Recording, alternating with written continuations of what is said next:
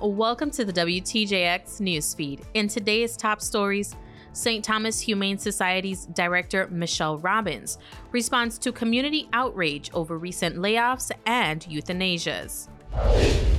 GERS Administrator Angel Dawson says despite a series of bad investments, they aren't the only contributing factor to account for the system's shortfalls. The Department of Education and Department of Health is hosting a series of webinars to boost literacy in the territory. These stories and more on today's WTJX Newsfeed. From the Virgin Islands Public Broadcasting System studios on St. Thomas, this is the WTJX Newsfeed with Marcelina Ventura Douglas. Welcome to the WTJX Newsfeed, bringing you the latest news and updates throughout our community. In a somber turn of events following the large-scale transport of over 300 animals, the Humane Society of St. Thomas recently laid off most of its staff members. Members of the community took to social media to criticize the move and question the trust of the organization. Speaking to the community on the Humane Society's Facebook page, Michelle Robbins, the executive director, stated they were only able to keep 5 staff members on board to help run multiple departments at the shelter. The decision, she says, was made with a heavy heart after they had reached out to its donors in hopes of being able to cover the month's payroll. It really came down to not having any funding for this, which we haven't had for a while. We had previously been asking donors to help support the payroll because we just weren't fundraising enough money to support it in the past. The thrift store covers some money, but we just weren't able to do it even in the past. And it came down to this payroll period on Thursday, and we, again, we're like, can we, we're trying to get some funding done quickly by the donors, and they just said no. The shelter operates largely on donations, and according to Robbins, continued decline in financial support was precipitated with the news that the shelter would euthanize some of the dogs. Our policy hasn't changed. It's the same one that's been there since 2010. We don't want to euthanize for space ever. We do it only for medical and behavior.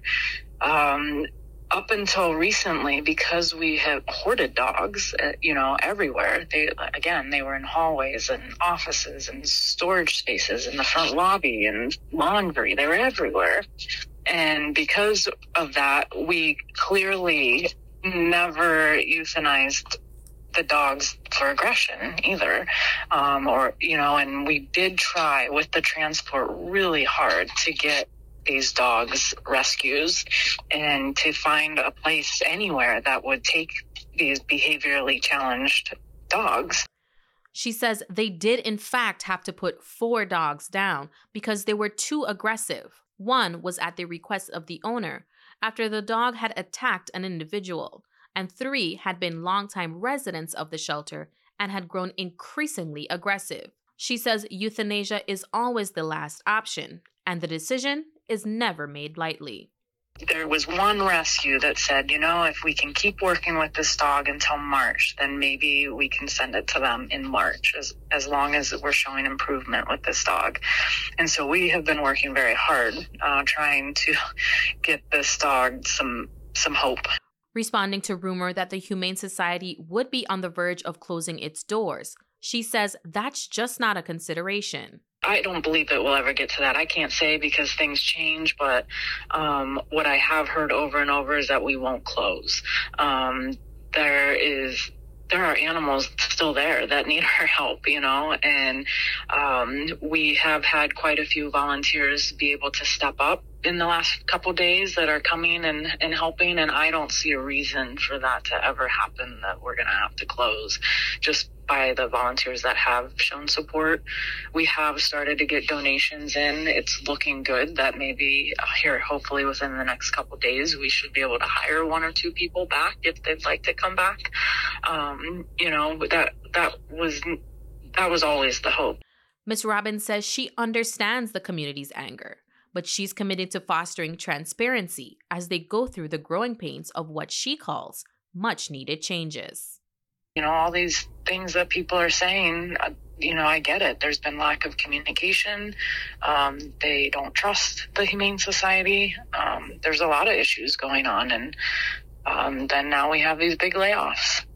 So that their anger is very valid. And I hear it all, and we are trying to make things better. I know this is a new board, and I'm new to the shelter, and and we do need to right a lot of the wrongs that happened in the past. Administrator for the Government Employees Retirement System, Angel Dawson, recently sat down with Leslie Commission, host of WTJX TV's Comes with the Territory, where they spoke candidly on the issues that precipitated much of the challenges the system currently faces. What led to the issues that the system was experiencing that caused for the legislation and the actions that had to be passed in order to stop hemorrhaging?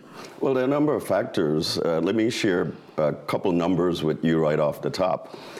$1.6 billion, which was the amount of assets, liquid assets, that the GERS held in 2007, and $400 million, which is the amount that the GERS held at the end of 2021. Went from $1.6 billion to $400 million. And as the governor indicated in his lead-in piece that was played, we were a couple of years away from insolvency. Yeah. If you consider the fact that the annual payroll of the GERS in terms of payments to retirees is approximately $240 million. $400 million means that you are less than 2 years away from not being able to pay retirees. And what led up to that was we have a very generous pension system. Absolutely. There were actually some, shall I say, questionable policy. Let's be frank. There was moves that were made by the legislature. I think some that more or less pandered to voters that were in the best interest of politics versus actual sound financial policy. Indeed. Thank you for saying that and sparing me having to say it. You don't have to get in trouble. That's all right. But I think the major factor that we've had that contributed in addition to those is the fact that we've had an increasing number of retirees in comparison to the number of active employees. Mr. Dawson responded to the claim that many in the community make of bad local investments contributing to the crippling of the system. Investors not pay the system back for loans that have been made, failed businesses, et cetera. What leeway does the board have to change that mix of investment that we currently have? They have some leeway, but before I address that head on, I would indicate that even though the alternative investments, as we call them, and two notable examples of that were Carambola Resort in St. Croix and West Bay Supermarket. Correct. I must indicate that even though they were challenged, the GERS did recover all of its principles. And I'm glad you brought that up because Yes. that's a fact that a lot of people in having the conversation is not aware of. Right. That is absolutely a fact. You can watch the full interview on demand through the free WTJX app. Senator Alma Frances Heiliger is introducing legislation to combat prescription drug abuse in the territory. Senator Heiliger says the bill, titled the Prescription Surveillance Law for Controlled Drugs, aims to combat what she calls a growing epidemic of prescription drug abuse in the territory. We do have a very large situation over the last 10 or so years where prescription drugs have become just as abused as illegal substances. And if we could put up mechanisms in place where there's checks and balances to make sure that this does not happen, or we greatly reduce it from happening to our residents, that they do become individuals that abuse prescription drugs, we don't want that for our community. We've already tackling many illegal substances here in the territory. We don't want to add prescription drugs to that listing as well.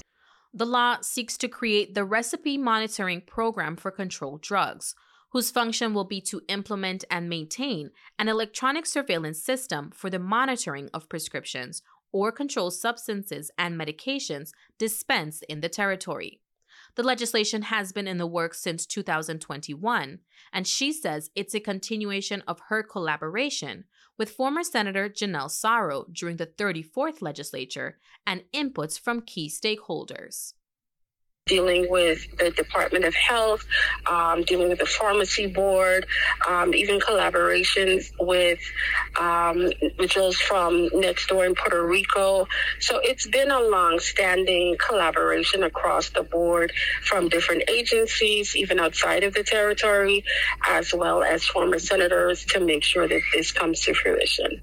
Senator Heiliger moves further to say the bill is wide in its reach, and its intent underscores what she calls the urgent need for intervention, citing alarming statistics. For a copy of the proposed legislation and to provide comments or input, she wants residents to reach out to her office.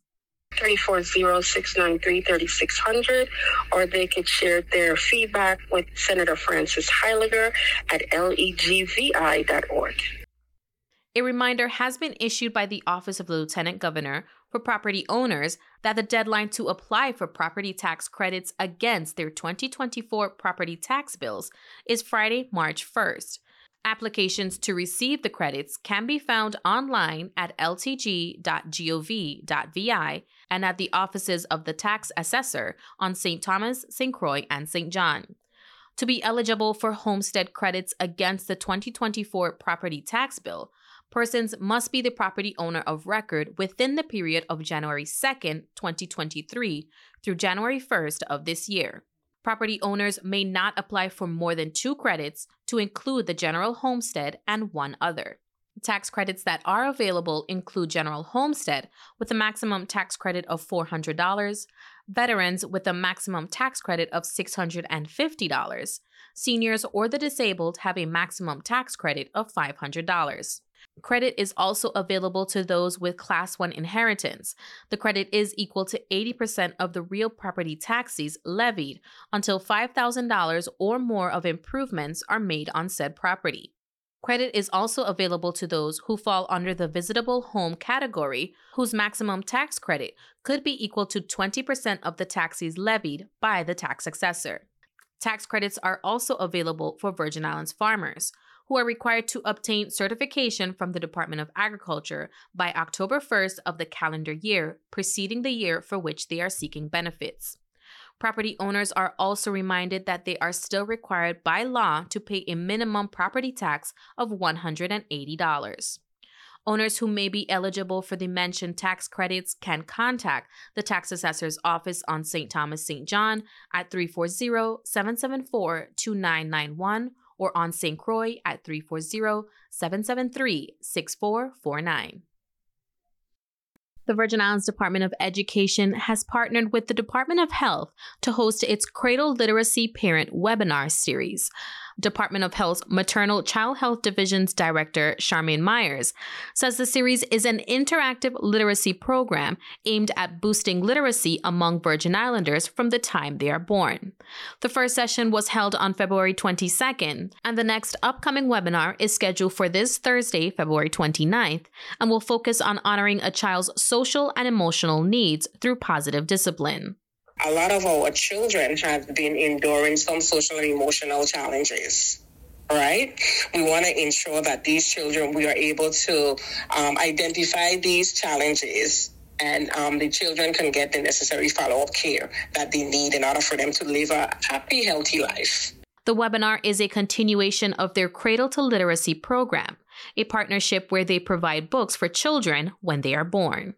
We have a group that goes into the hospital every day for our early hearing intervention program.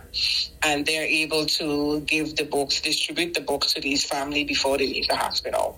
The webinar is free to those who wish to participate, and login information can be found on both the Department of Health and the Department of Education's Facebook page. Anyone can partake, like I said, whether you're a parent, an educator, a service provider, and caregivers, because, of course, of any child between the ages of 0 and 3. The Community Foundation of the Virgin Islands recently opened the 14th Little Library in the territory. The newest library is located at the Joseph Aubin Ballpark in Frenchtown on St. Thomas and is sponsored by the Kentucky Highway Industries. The library was fully stocked of books at its ribbon cutting and is now accessible to all members of the community. In November, CFVI added its 13th Little Library at the Alvin McBean Ballpark. The foundation has also refurbished, updated, and restocked 12 other Little Free libraries across the territory. The Little Free Library program is a take a book, share a book, free book exchange that launched in 2019 in the territory, and it's aimed at inspiring a love of reading and increasing access to books for readers of all ages. To date, the Community Foundation of the Virgin Islands has distributed over 21,000 books and provided more than $97,000 in funding to provide books across the territory. For more information about sponsoring or requesting a Little Free Library at a specific location, contact CFVI Grants and Programs Director Beth Newtall at bethn@cfvi.net. The Senate Committee on Health, Hospitals, and Human Services will hold a Tri-Island Community Health Fair this week on Thursday, February 29th. We spoke with Committee Chairman Senator Ray Fonseca, who says the fair is being held to provide access to everyone in the community. We're going to have the Department of Health is going to be there with their mobile vans. The Department of Human Services is going to be there. We're going to have, Cancer Society Center. We're going to have free dental screenings, blood pressure, blood glucose, blood cholesterol. We also have a barber's going to be there, going to give free haircuts, So we're encouraging the community to come out. Now, one big bonus is that we were able to get some funding, and those that are like a blood pressure stage 2, we'll probably be able to give them a free blood pressure monitor. Also, those that are diabetes with high sugar, we'll be able to give them the Lancet and the strip tester and etc. The fair will be held from 10 a.m. to 4 p.m. at Emancipation Garden on St. Thomas, from noon to 4 p.m. at the Frank Powell Park on St. John, and from 10 a.m. to 4 p.m. at the D.C. Canegata Ballpark on St. Croix. Over the weekend, the 25th annual 8 Tuff Miles was held on St. John, and seasoned marathon runners and amateurs from across the territory and the mainland converged on the island to participate in the annual race that begins on the west end at the National Park Visitor Center in Cruz Bay and travels into the east into Coral Bay. The highest point on the course is 999 feet, and the finish line is back near to sea level. Peter Alter, race director, credits volunteers for the continued success of the event. They're not necessarily into running or walking the course, but the volunteers definitely make the event happen, and the whole community just comes out in full strength. It's not a cliche. It's true. It actually happens that way. So that's nice to see it grow, just like the number of entries, the number of volunteers grows every year as well.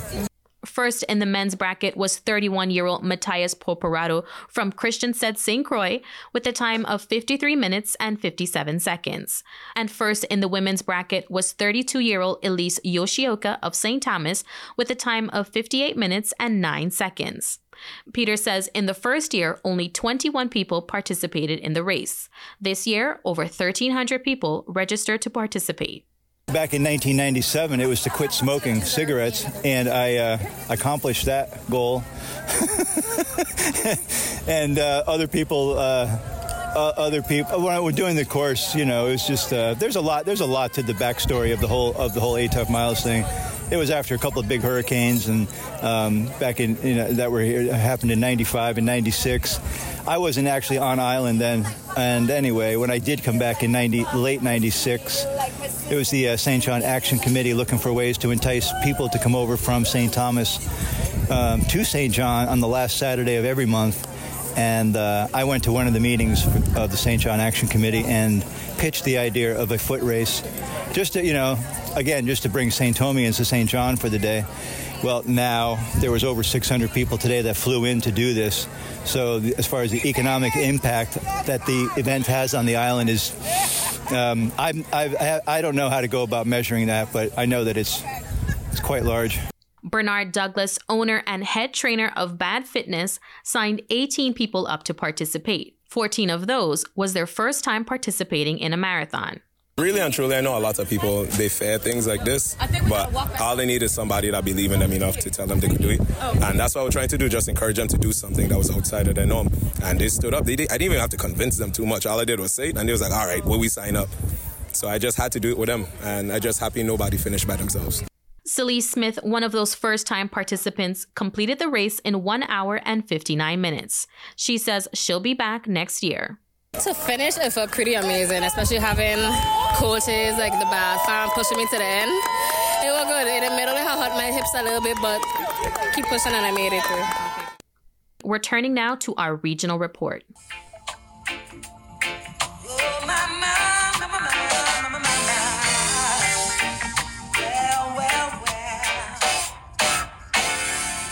She's still loving me. Though I've caused her so much pain,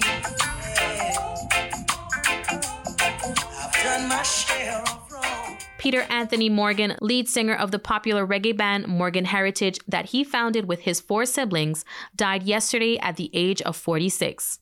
His family asked for privacy and thanked everyone for their love and support. The family's announcement posted on social media did not share a cause of death.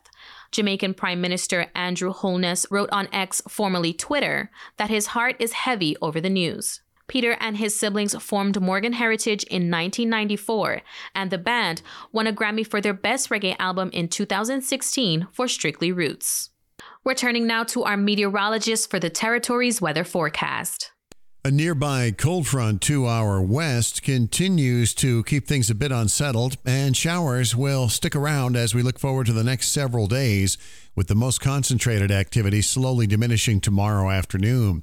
Beyond that, a few isolated showers may linger tomorrow night into Wednesday, with near seasonable temperatures expected.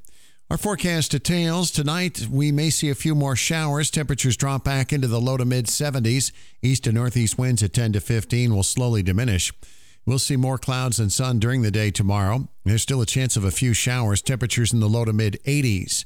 Look for an isolated shower tomorrow night, low to mid 70s. It'll be partly sunny with isolated showers on Wednesday, 82 to 86. No major changes to the overall pattern later in the week. There's a continued risk of a few pop-up showers both Thursday and Friday. I'm Precision Weather Meteorologist Russ Murley for WTJX. We are at the end of today's WTJX Newsfeed. I'm Marcelina Ventura Douglas. Join me every weekday at 5 p.m. And if you haven't already, be sure to download the WTJX app.